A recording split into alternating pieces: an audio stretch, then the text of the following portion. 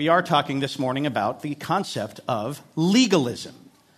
Now, whenever I hear the word legalism, speaking as a lawyer, my ears tend to perk up. I'm like, oh, legalism. That term seems to be tossed around quite a bit in conservative evangelical Christendom. And sometimes it's used without good understanding. Sometimes it's used as a proper caution. And sometimes it's even used as a false accusation. Part of the challenge is that although legalism is definitely a concept that we see in the Bible, we never see the actual word itself, to my knowledge, in Scripture. And so it's never explicitly defined. As a result, different meanings and applications have arisen. Now, speaking generally, a common understanding of the word legalism can be drawn from the dictionary. Merriam-Webster defines legalism as a, quote, a strict, literal, or excessive conformity to the law. Now, we have to be careful with a common understanding like this because as Christians, we would certainly support and endorse a literal conformity to the law, to the Word of God, even if that conformity were to be potentially quite strict. But I think we're starting to get somewhere if we focus on the words excessive conformity, because that concept brings in the idea that legalism is something that's out of balance. It's too extreme, perhaps. It goes beyond what is right or appropriate. And we see that out of balance legalism manifest itself within the church in various ways.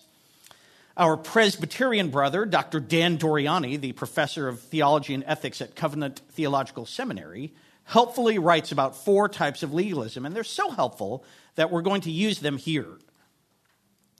We have the heresy that following the law gets you into heaven. Dr. Doriani calls it auto-soterism, but we'll call it a little bit more simply save-yourself legalism.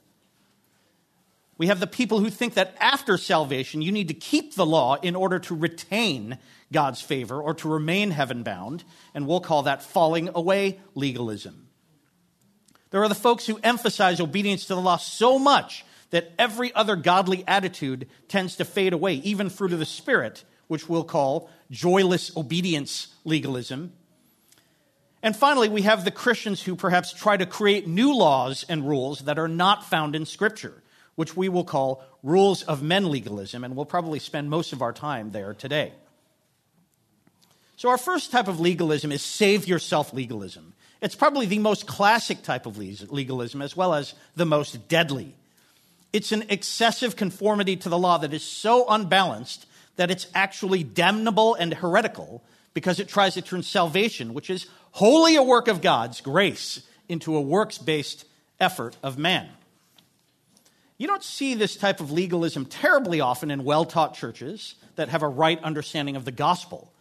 But even though it may be rare, it's so important that we get this right because it's the gospel. But anytime you focus on man rather than God, anytime the gospel fails to be regularly and clearly preached, you run the risk of a legalistic moralism taking root. The kind of false theology that says, oh, I'm a good person, so God would never turn me away. We see this legalism in the example of the rich young ruler in the synoptic gospels of Matthew, Mark, and Luke. So we'll quickly take a look at the passage from Mark, which is Mark 10, verses 17 through 22. And as he was setting out on his journey, a man ran up and knelt before him and asked him, "Good teacher, what must I do to inherit eternal life?" And Jesus said to him, "Why do you call me good? No one is good except God alone. You know the commandments. Do not murder. Do not commit adultery. Do not steal. Do not bear false witness. Do not defraud. Honor your father and mother." And he said to him, "Teacher, all these I have kept from my youth." And Jesus, looking at him, loved him and said to him, "You lack one thing. Go, sell all that you have and give to the poor, and you will have treasure in heaven. And come, follow me." Disheartened by the saying, he went away sorrowful, for he had great possessions. So basically, we see here how a young man rushed up to Jesus to ask him what the young man needed to do in order to be saved. And Jesus answered that none are good except God alone, and then laid out some of the 10 commandments. Incredibly, in a combination of arrogance and cluelessness perhaps, the young man declared that he had kept the 10 commandments since he was a boy. In other words, he was a good person. So why shouldn't he get into heaven? In his great love and compassion, Jesus showed the man how he was in error by saying that he should sell all his possessions, give to the poor, and follow Jesus. Jesus was saying here that no human works, however good or even radical that they were, could ever result in heaven. And that ultimately the young man was wrong when he thought he had obeyed the law perfectly since he was a boy. And by the way, it's interesting to note here that the young man was essentially still admitting that he had broken the law as a boy. So even in that case, he would still be condemned. And we know this truth from Romans 3:23. For all have sinned and fall short of the glory of God. But in Jesus' call to follow him, he was showing the young man that only Jesus himself can save us. It is not our works. That's the truth of Ephesians 2, verses 8 and 9. For by grace you have been saved through faith, and this is not your own doing. It is the gift of God, not a result of works, so that no one may boast. Salvation is by grace, through faith, and solely a gift of God. It's only when we acknowledge the truth of Jesus being God and coming down to earth from heaven to live a perfect and sinless life in the form of a man and fully God. And then he was persecuted by sinful men, tortured and crucified on a cross where he took upon himself the sin of all those, past, present, or future, who would ever repent and believe in him. And he died and was raised on the third day, showing his victory over sin and death. And so, if you confess with your mouth that Jesus is Lord and believe in your heart that God raised him from the dead, you will be saved. And we know that from Romans 10, verse 9. That is the truth of the gospel. Salvation is all from God and none from our works. In actuality, our works are utterly worthless for salvation. We see this truth laid out clearly in Isaiah 64, verses 5 and 6. You meet him who joyfully works righteousness, those who remember you in your ways. Behold, you were angry and we sinned. In our sins we have been a long time, and shall we be saved? We have all become like one who is unclean, and all our righteous deeds are like a polluted garment, or filthy rags in some translations. We all fade like a leaf, and our iniquities, like the wind, take us away. That is the folly of trying to think that your works can save you. But more than that, we cannot even add works to the gospel, because when we do that, we corrupt and make a lie of the gospel itself. That is the theme of the book of Galatians. The Judaizers were trying to tell Christians that they needed to be circumcised and follow Jewish Old Testament law in order to be saved. And frankly, we even see similarities today from groups that say the gospel perhaps is not enough or is incomplete. Perhaps some groups like to say that you need to be baptized in order to be saved. Some groups need to say that you need to go on a 2-year mission trip, or that you need to follow certain regular rituals in your life. But none of that is necessary for salvation. But sadly, we're seeing this concept more and more in America, from pulpits that are turning increasingly inward toward man-centered views and attitudes, and in particular, toward views that are increasingly fixated on worldly ideas of so-called social justice. Here's one example from Dottie Lewis, the president of the SEND network of the North American Missions Board, which is the Southern Baptist Convention's church planting organization. Lewis said, quote, "The gospel is not good news without spiritual redemption and restoration." Okay, we agree up to that point. But then he goes on, sadly, quote, "But the gospel is also not good news without emotional, economic, and social restoration as well." This guy is messing with the gospel here. And based on other things that he said and written, I believe earnestly that he is saying that unless you become a social justice warrior for, quote, emotional, economic, and social restoration, you don't really have the true gospel. Even a man who I once esteemed years ago, like Paul Tripp, seems to have surrendered to this man-centered teaching, saying this, quote, "For all of my passion for the gospel of Jesus Christ, which has been accurate and faithful to the best of my ability, the gospel that I have held so dear has been, in reality, a truncated and incomplete gospel. By God's grace, I have become deeply persuaded that we cannot celebrate the gospel of God's grace without being a committed ambassador of the gospel of his justice as well." That's from a letter which has remained on his website without further clarification for over 3 years, claiming that the true gospel, the biblical gospel, the real gospel that he once preached is not enough, that it's truncated or incomplete, unless you become a, quote, committed ambassador of the gospel of his justice. What in the world is that? It sure sounds like adding works to the gospel to me. But instead of heeding Paul Tripp, we should heed instead Paul the Apostle, who in refuting this very error said in Galatians 3, 1 through 3, "O foolish Galatians, who has bewitched you? It was before your eyes that Jesus Christ was publicly portrayed as crucified. Let me ask you only this. Did you receive the Spirit by works of the law or by hearing with faith? Are you so foolish? Having begun by the Spirit, are you now being perfected by the flesh?" Salvation is all about the gospel and nothing of our flesh or works.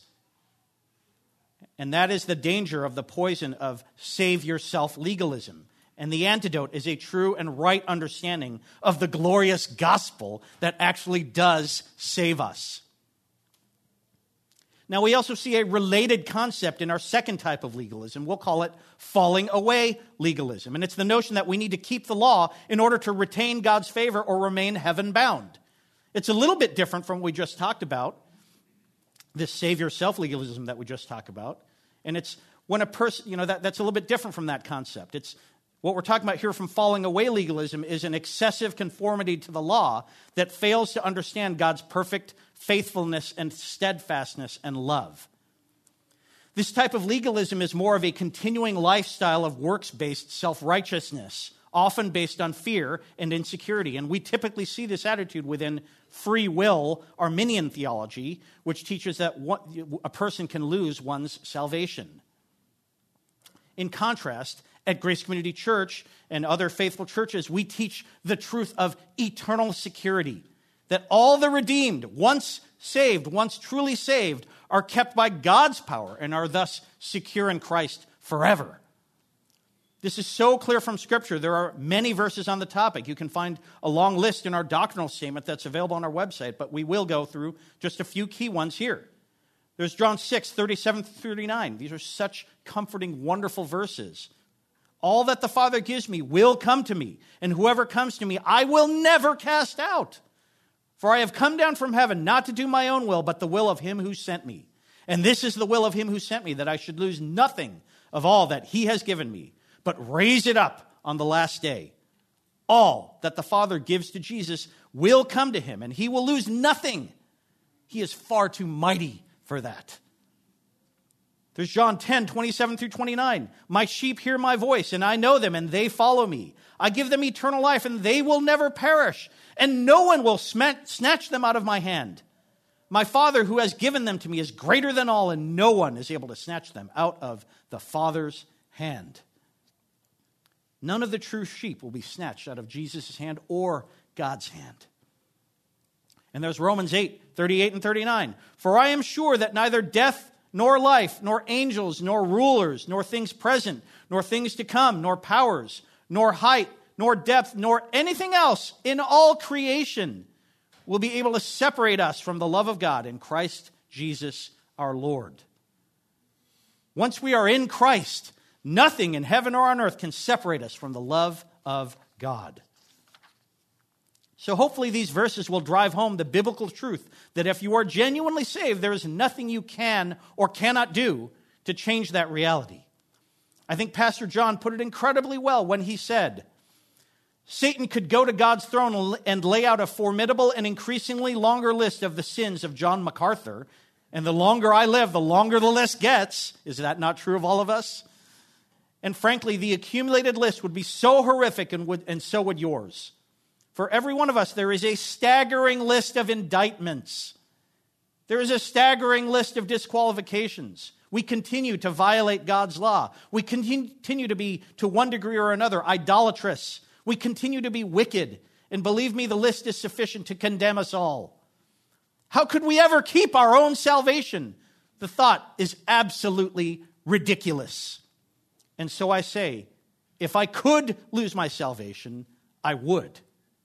And so would you.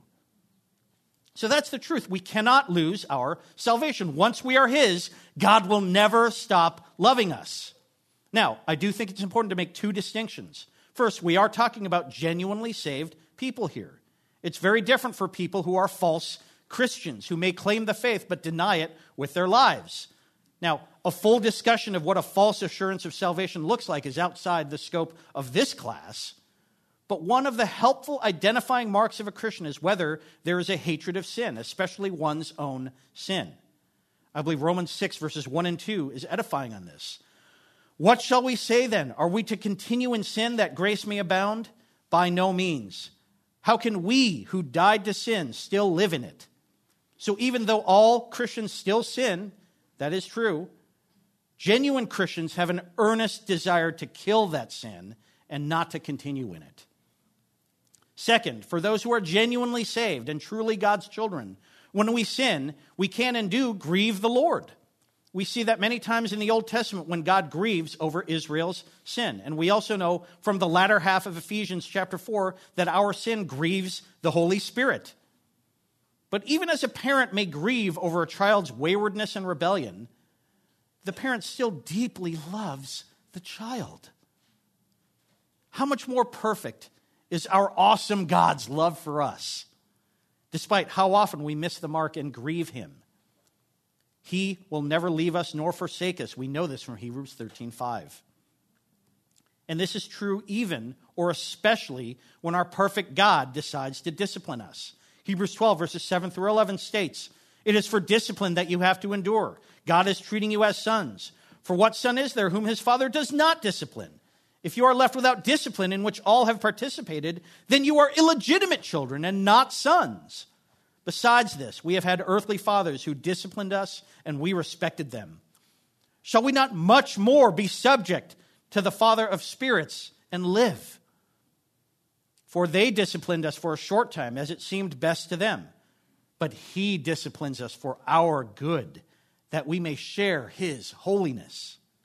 For the moment, all discipline seems painful rather than pleasant, but later it yields the peaceful fruit of righteousness to those who have been trained by it."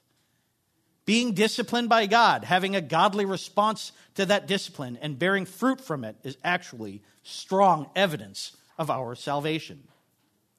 In that light, Christians should move away from a false mindset of legalistically needing to follow all of the rules or else God will bring divine punishment and wrath, because he has absolutely none of that for his precious children who have trusted in Jesus Christ alone for salvation. This truth is perfectly illustrated by 1 John 4:18. "There is no fear in love, but perfect love casts out fear. For here, fear has to do with punishment, and whoever fears has not been perfected in love." Instead, our motive for everything we do, including the observance of God's word, should be based on love. We see this in John 14:15. "If you love me, you will keep my commandments." And just as our sin is indeed capable of grieving our Holy Father, our obedience is also capable of pleasing him.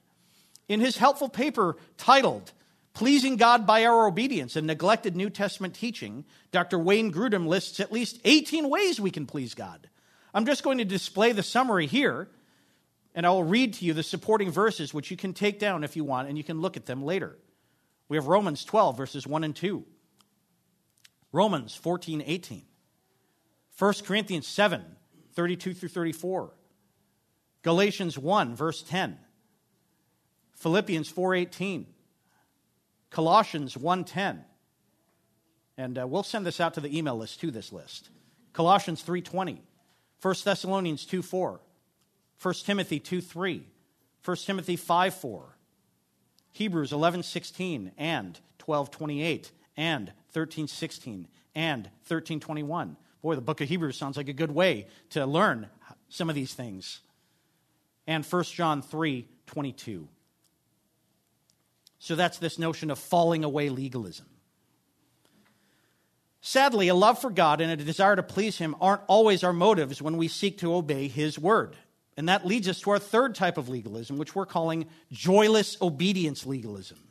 Other terms we could use include just do it legalism, grit your teeth legalism, or white knuckle legalism. This is an excessive conformity to the law that so emphasizes obedience that other Christian attitudes and fruit of the Spirit, such as joy, are stunted or even absent. It's an almost obsessive focus on law-keeping that doesn't penetrate to the heart. In speaking of the joyless obedience legalist, our pastor's late friend R.C. Sproul put it this way: there's no love, joy, life, or passion. It's a rote, mechanical form of law-keeping that we call externalism. The legalist focuses only on obeying bare rules, destroying the broader context of God's love and redemption in which he gave his law in the first place. For this person, it's all about moralism, behavior modification, social and societal rules.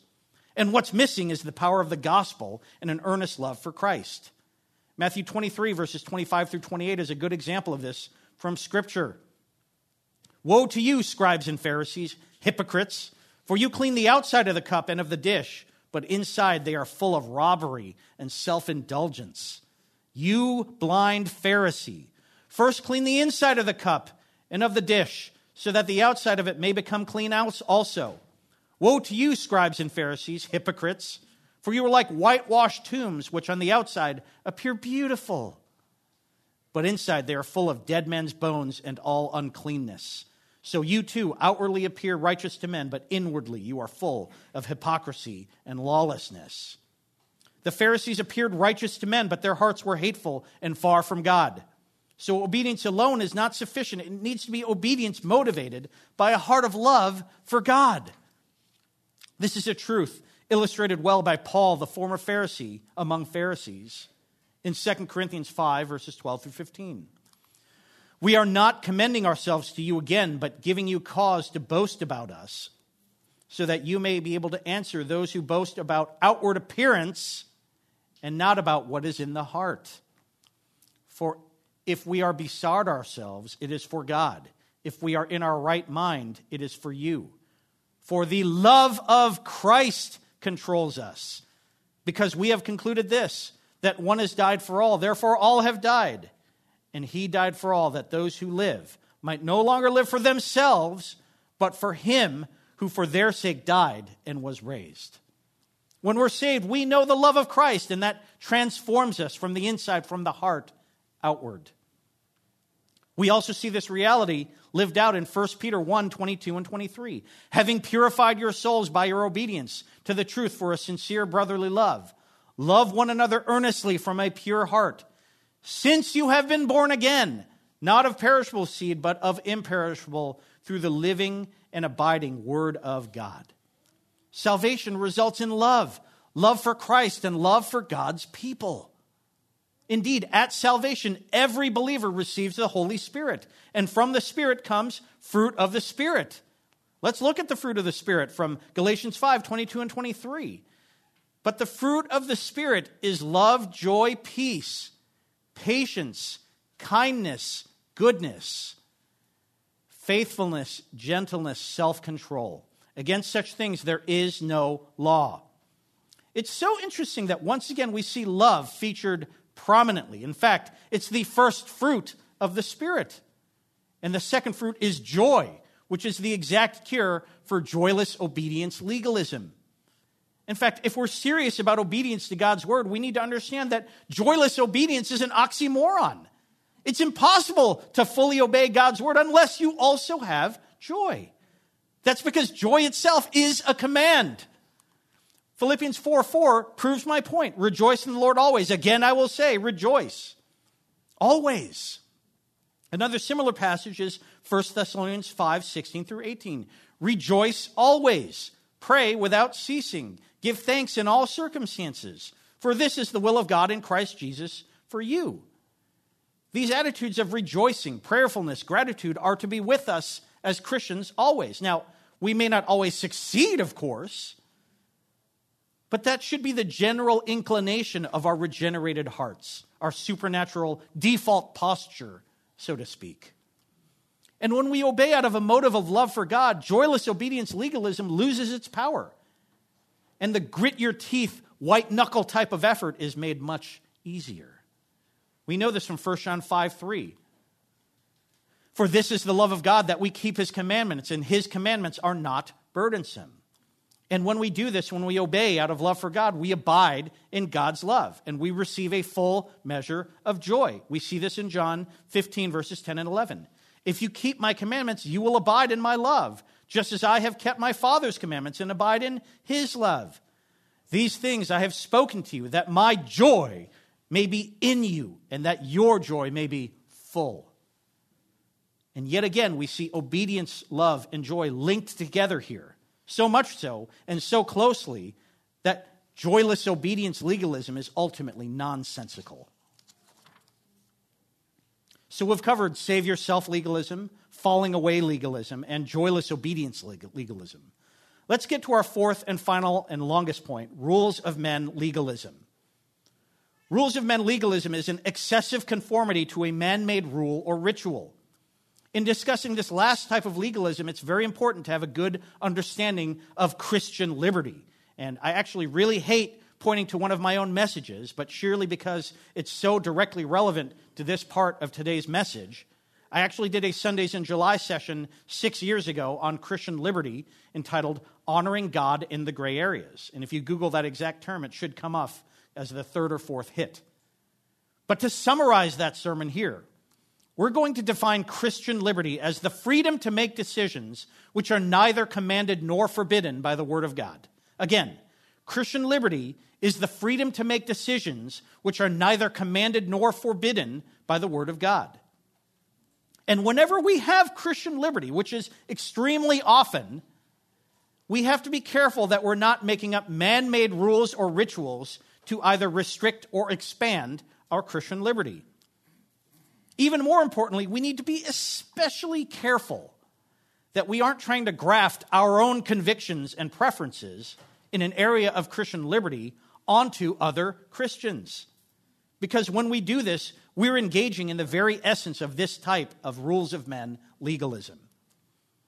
Now, taking a step back, all of us have or ought to have certain personal convictions about how we go about our Christian walk. They might even be wise convictions, or at least wise for us.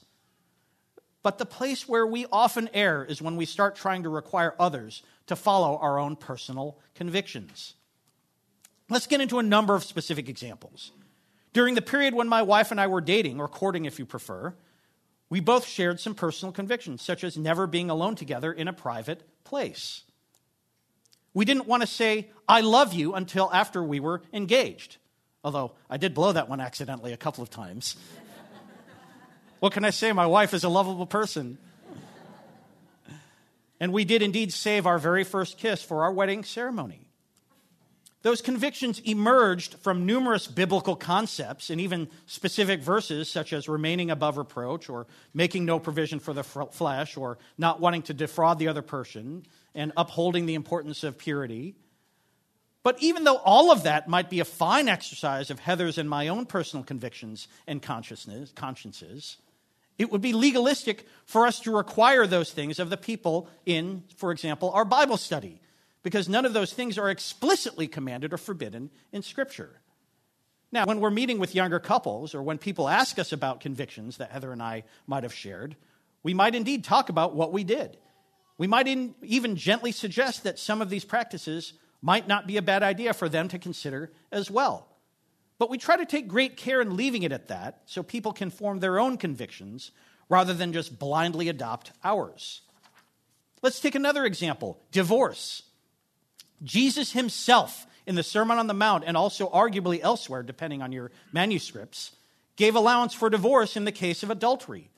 And Paul, in 1 Corinthians 7:15, gave allowance for divorce if an unbelieving spouse abandons the marriage. Yet some people still argue, despite those explicit scriptures, that simply because Malachi 2:16 states the truth that God hates divorce, and he does, they take that and then extend it to say that we should therefore never enter into a divorce, even in cases of, say, adultery or an unbelieving spouse abandoning the marriage. Now, of course, it is up to any given Christian whether or not they want to proceed with a biblical divorce in these situations. And it could be a beautiful picture of forgiveness not to proceed with the divorce, even if allowed by the Bible. But trying to forbid a biblical divorce where the scriptures clearly allow it would be legalistic. It would be a rule of men. And in some ways, it's trying to be holier than God's word because Jesus explicitly allows for it. And although I personally struggle to find many situations where I would actually counsel someone to get a divorce, neither would I attempt to stand in the way of a biblical divorce. The Lord appears to have allowed this provision for our own weakness and in light of the reality of the intense intimacy of marriage. And one could perhaps also make the argument that a marriage that persists after an adultery but is utterly miserable might not be the best representation of Christ and his church. Another hot-button issue, modesty. There's quite a bit going around about modesty in the Christian church, and even in some ways a backlash against the concept of modesty as it has been expressed in many conservative evangelical circles. When we talk about biblical modesty, we're mostly taking the concept from two passages, 1 Timothy 2, 9 and 10. Likewise also that women should adorn themselves in respectable apparel with modesty and self-control, not with braided hair and gold or pearls or costly attire, but with what is proper for women who profess godliness, with good works. And then another very common passage that's very applicable is 1 Peter 3, verses 3 and 4. Do not let your adorning be external, the braiding of hair and the putting on of gold jewelry or the clothing you wear. But let your adorning be the hidden person of the heart with the imperishable beauty of a gentle and quiet spirit, which in God's sight is very precious. These are great, powerful passages. They're very relevant. But candidly, there aren't a lot of details or specifics in them. And we certainly don't see anything about what materials to use or colors to wear, much less proper clothing length, as an example.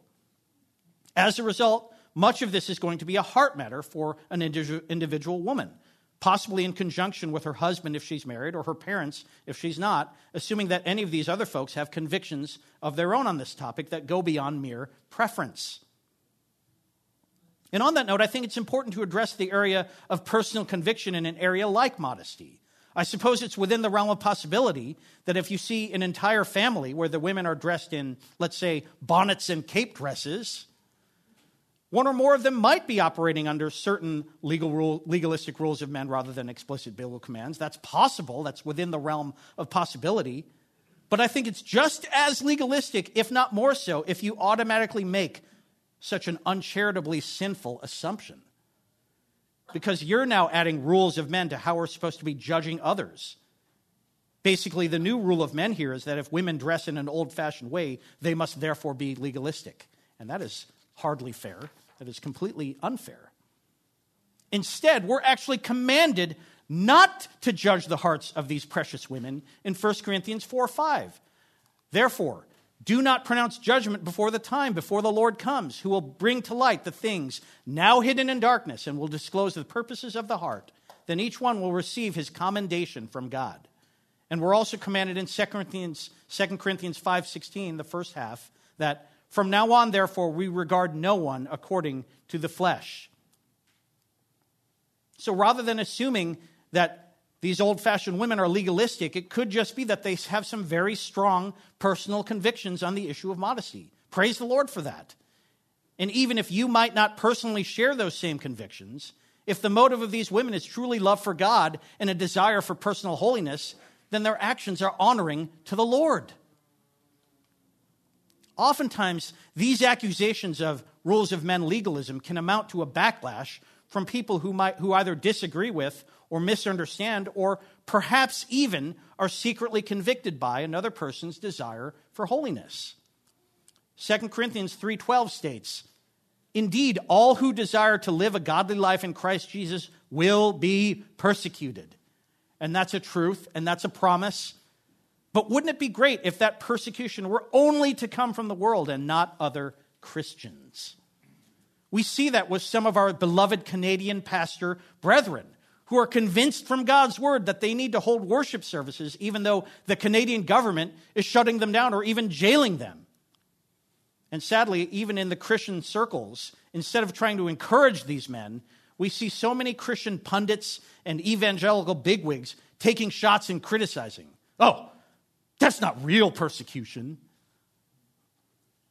So when the police drag you away and your kids are crying and you're prevented from leading your family in your church, I'm sorry, but that is indeed one essence of persecution, even if there's no waterboarding or torture or execution yet. Now, sometimes we might not be legalistically trying to insist that someone else follow our convictions, but perhaps we have other motives for wanting to nudge that person in a certain direction. Maybe we have an earnest desire for someone that we love to prioritize what we consider to be holiness and holy living. Maybe we want someone to take a wise course of action rather than a foolish one. Maybe we have some basic household rules, which we're not even remotely claiming are commanded in Scripture, like wash your own dishes or no pets in the house. But perhaps they're still received that way, erroneously, from the people living under our roof. These may be tougher cases to consider, but we still need to remember that whenever we push too hard to the point where we're adding to or taking away from God's word and are instead using man-made rules or rituals, we are the ones who are actually engaging in sin. We know this from Deuteronomy 12:32 when God is speaking of his law.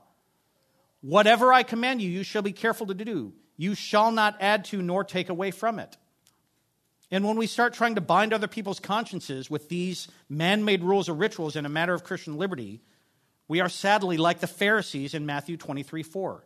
They tie up heavy burdens, hard to bear, and lay them on people's shoulders, but they themselves are not willing to move them with their finger.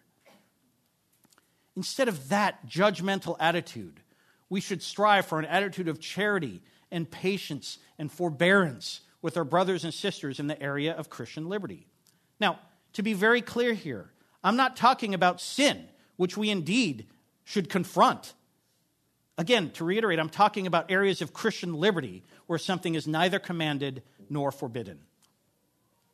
In these situations, we shouldn't be sitting back with folded arms, shaking our heads, and watching for the disaster, which we just know is coming, with an "I told you so" ready in our lips. Romans 14:1-4 speaks to this attitude. As for the one who is weak in faith, welcome him, but not to quarrel over opinions. One person believes he may eat anything, while the weak person eats only vegetables. Let not the one who eats despise the one who abstains, and let not the one who abstains pass judgment on the one who eats, for God has welcomed him. Who are you to pass judgment on the servant of another? It is before his own master that he stands or falls, and he will be upheld, for the Lord is able to make him stand. In other words, we should not be looking down on other Christians. But in many ways, unfortunately, rules of men legalism is about exactly that sort of arrogant condescension. We often see it come out in the Christian liberty concept of the stronger and weaker brother in 1 Corinthians chapter 8 and Romans chapter 14. A stronger brother is someone whose conscience allows for a greater degree of Christian liberty, while a weaker brother is someone whose conscience allows for only a lesser degree. So how do we find out who's stronger and who's weaker? For example, if a woman wears a head covering, is that the stronger or weaker sister? Or what about a guy who drinks alcohol in moderation? Is that the stronger or the weaker brother? You know, in many ways, I believe Scripture would almost answer, who cares? Let's take another look at Romans 14:3. Let not the one who eats despise the one who abstains, and let not the one who abstains pass judgment on the one who eats, for God has welcomed him. Either way, whether you're stronger or weaker, or your brother is stronger or weaker, neither one of you is supposed to look down on the other person. This truth is borne out by the Greek words for stronger and weaker here. It's dunamis and astheneo, which means ability and inability, capacity and incapacity. And it's the same type of word, by the way, used in 1 Peter 3:7, when women are referred to as the physically weaker vessel. That's all it is. It doesn't mean that women are less valuable or morally inferior or inherently worse. It just talks, in that case, we're talking about ability and inability here. There's a lot of contempt that comes along with judgmental views of oneself as strong or wise and others as weak or foolish. I know this because I've done it myself from time to time, to my shame. But do you want to turn your view upside down on this topic? There are many godly men, many pastors even, whose consciences would be bothered by meeting with a woman alone privately, not his wife. Now, there's no scripture explicitly forbidding that, right? I mean, you could perhaps make an indirect argument about avoiding every form of evil, but that would be a personal application of that verse, and it's not a flat prohibition against that practice. So is that pastor who has that conviction in their conscience being the weaker brother here? Or is he perhaps being the wiser brother here? Or let's take another example. What about a guy who smokes and spends freely on his own personal comforts? That has to be the weaker brother, right? Well, let's get into it. A young Christian man was asked what he should do about a box of cigars he had been given. The older man solved his problem. "Give them to me," he said, "and I will smoke them to the glory of God." You see, smoking in and of itself is not a sin listed in the Word of God. There's no verse that forbids it. Now, some people might consider it disgusting or perhaps even foolish, but it isn't sin unless you're addicted. On another occasion, that same older man was criticized for traveling to meetings first class. His antagonist said, "What are you doing up here? I am riding back there in third class, taking care of the Lord's money." The older man replied, "And I am up here in first class, taking care of the Lord's servant." It's tough to argue, right? Again, traveling first class is not a sin. Even Jesus and the disciples, by the way, took some time off and essentially went on vacation in Mark 6:31. So who is this older gentleman, this weaker brother we're talking about? Some of you might already know. We're talking about Charles Spurgeon, the Prince of Preachers, as he was nicknamed. So what's our reaction when we see a Christian who seems different in some way? Maybe he smokes or has piercings and tattoos or dresses a little bit differently. Be honest, do you look down on him or her? If you do, then you might need to repent, because trying to graft your own convictions onto another person in a manner of Christian liberty is sinful. Now, there is a flip side to this type of contempt, and this idea has sometimes been called the tyranny of the weaker brother. The foundation of this issue is based on Romans 14:23. But whoever has doubts is condemned if he eats, because the eating is not from faith. For whatever does not proceed from faith is sin. So if an action violates a Christian's especially sensitive conscience in an area, that action would be sin for that Christian, even if many other Christians might consider that to be a matter of Christian liberty. In that sense, the action is a subjective sin for the Christian with a sensitive conscience. And then you get the tyranny of the weaker brother when the believer with a sensitive conscience essentially uses it as a weapon against other believers. "Oh, you're not wearing a long skirt. You're not wearing a head covering. My eyes, my poor eyes." Or perhaps more relevantly in the season we're in right now. "Wait, what do you mean you're not vaccinated? How can you not be?" Well, I'm absolutely positive that the Bible says nothing at all about vaccines, which means they're neither forbidden nor commanded. So at that point, we're in the realm of Christian liberty and wisdom. Now, I personally happen to believe that many vaccines are generally safe and generally effective, and so they can often be a very good idea. But you know what I'm not going to do? Is that I'm not going to turn something that's not in Scripture into some kind of litmus test as to whether you're being a good Christian or not. Romans 14:5 says, "One person esteems one day as better than another, while another esteems all days alike. Each one should be fully convinced in his own mind."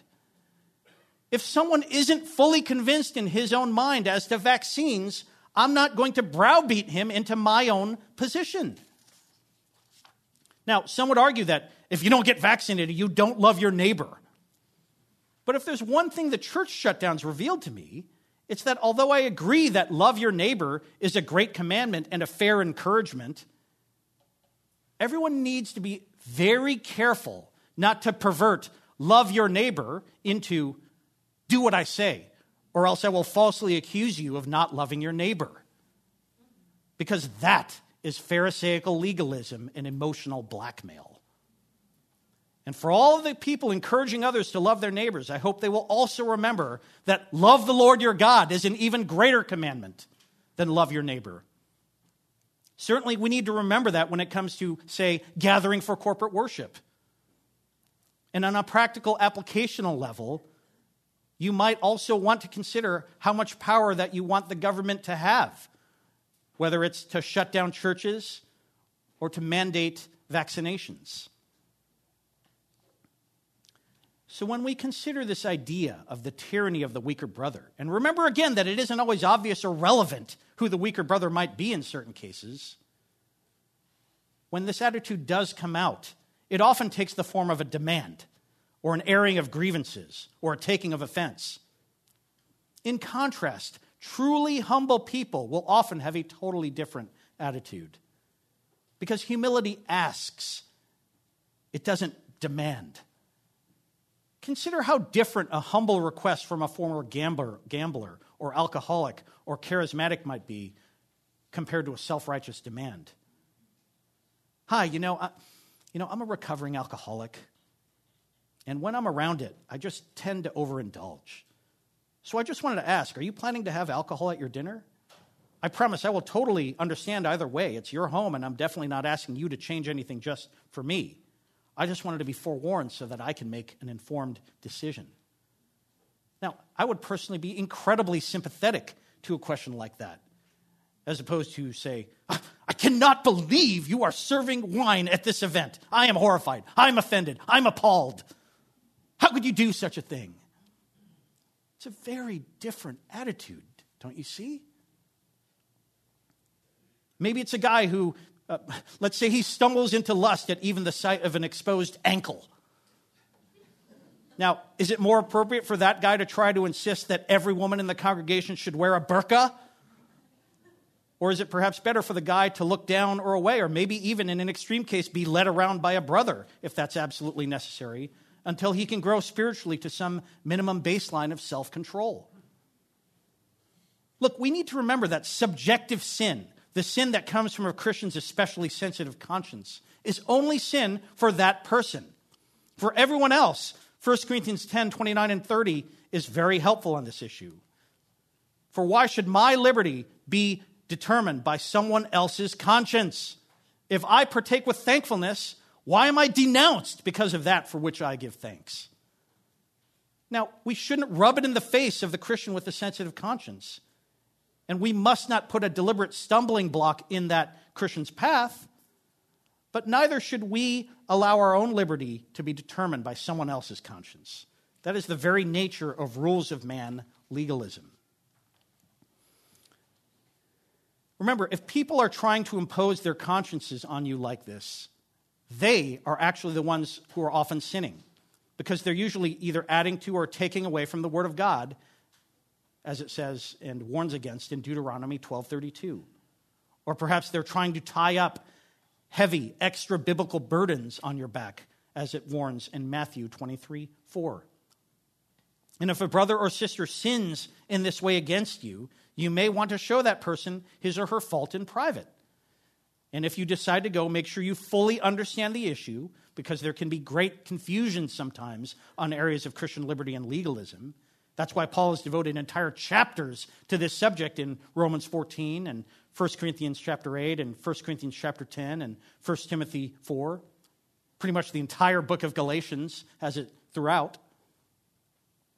Maybe you want to ask for a second opinion from a godly mentor.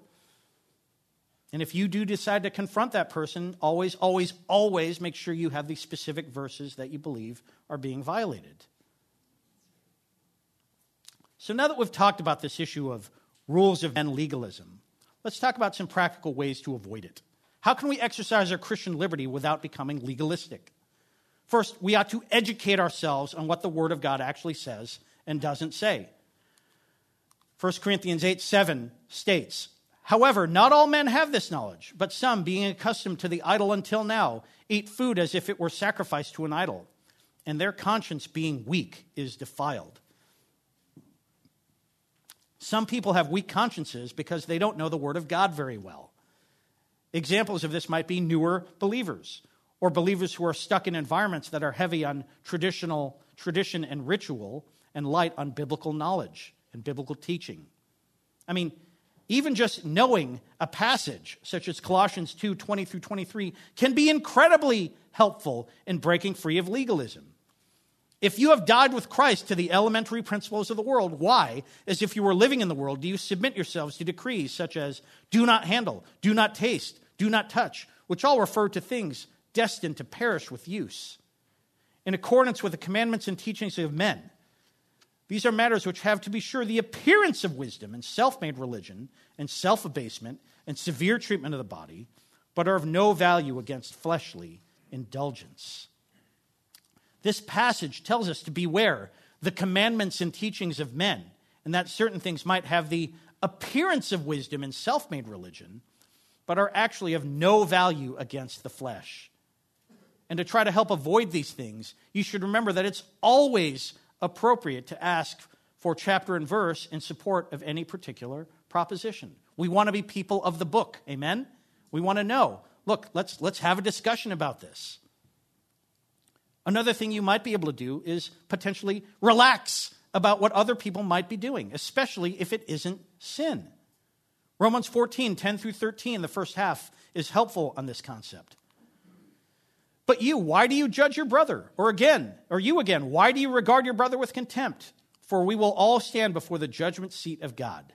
For it is written, as I live, says the Lord, every knee shall bow to me, and every tongue shall give praise to God.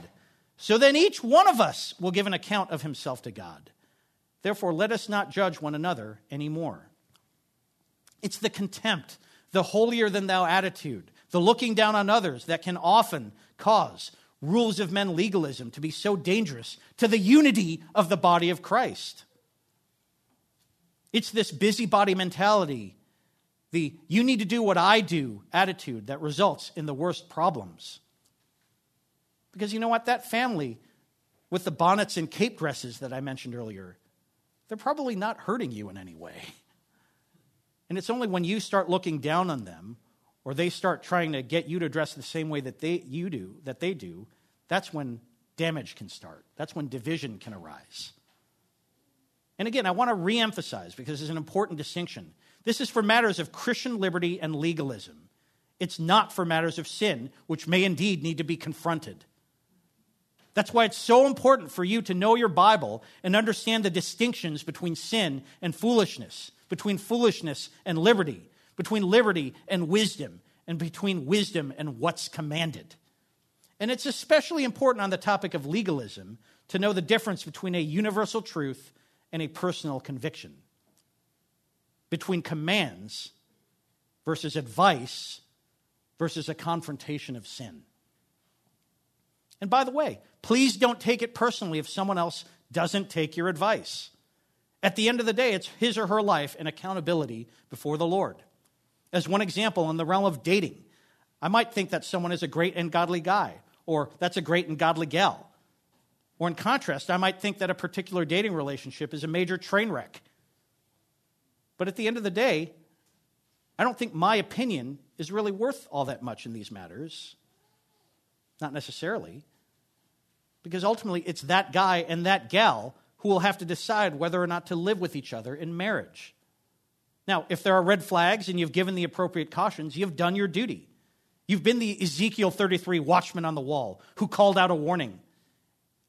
And the rest is the couple's responsibility.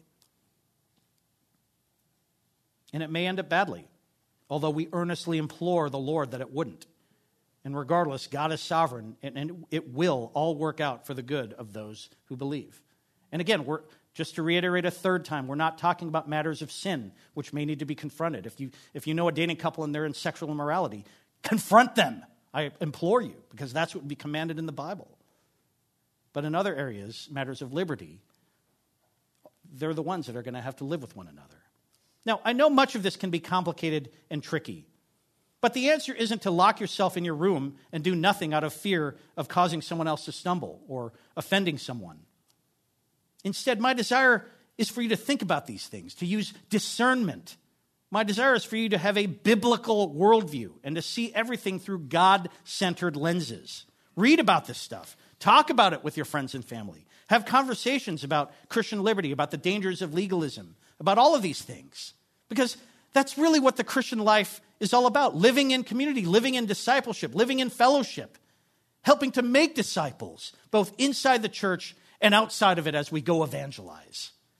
And as we ponder the problem of legalism, I appreciate the words of our friend Stephen Nichols, who has been with us at the Shepherds Conference in the past. He's the president of Reformation Bible College and the chief academic officer of Ligonier Ministries.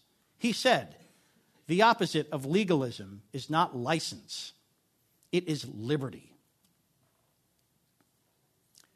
We need to remember that we have freedom in Christ and that we are not enslaved by the rules of men.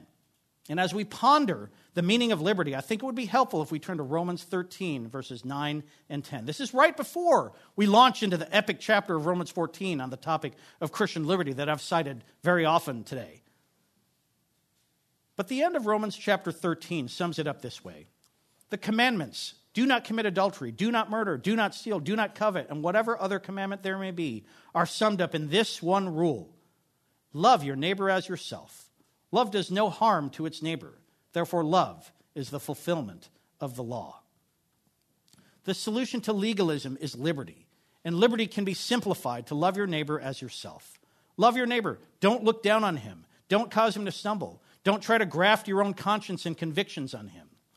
And when you can do that, you will avoid the trap of legalism in all of its forms, even as you also strive to love the Lord your God with all of your heart, soul, mind, and strength. Let's pray. Lord, we're so thankful to you for your word. We're so thankful to you that you give such clear guidance in so many areas about what is sin, about what is commanded, and also even conceptually on that very broad area of what is Christian liberty. I pray that we would be mindful and vigilant as to not falling into one of these types of legalism, Lord. Because that legalism is not helpful. And in its worst cases, that legalism can lead to damnable error. But I pray, Lord, that we would be people of the book, that we would be excelling still more in love, that we would be working these things out in discussions, in fellowship, in community, because I love this community, Lord. I'm thankful for Cornerstone, and I just pray that we would, as we go forth and proclaim your gospel to the uttermost ends of the earth, Lord, that we would also be mindful to practicing the one another's in our local body. We thank you and we praise you. In Jesus' name, amen.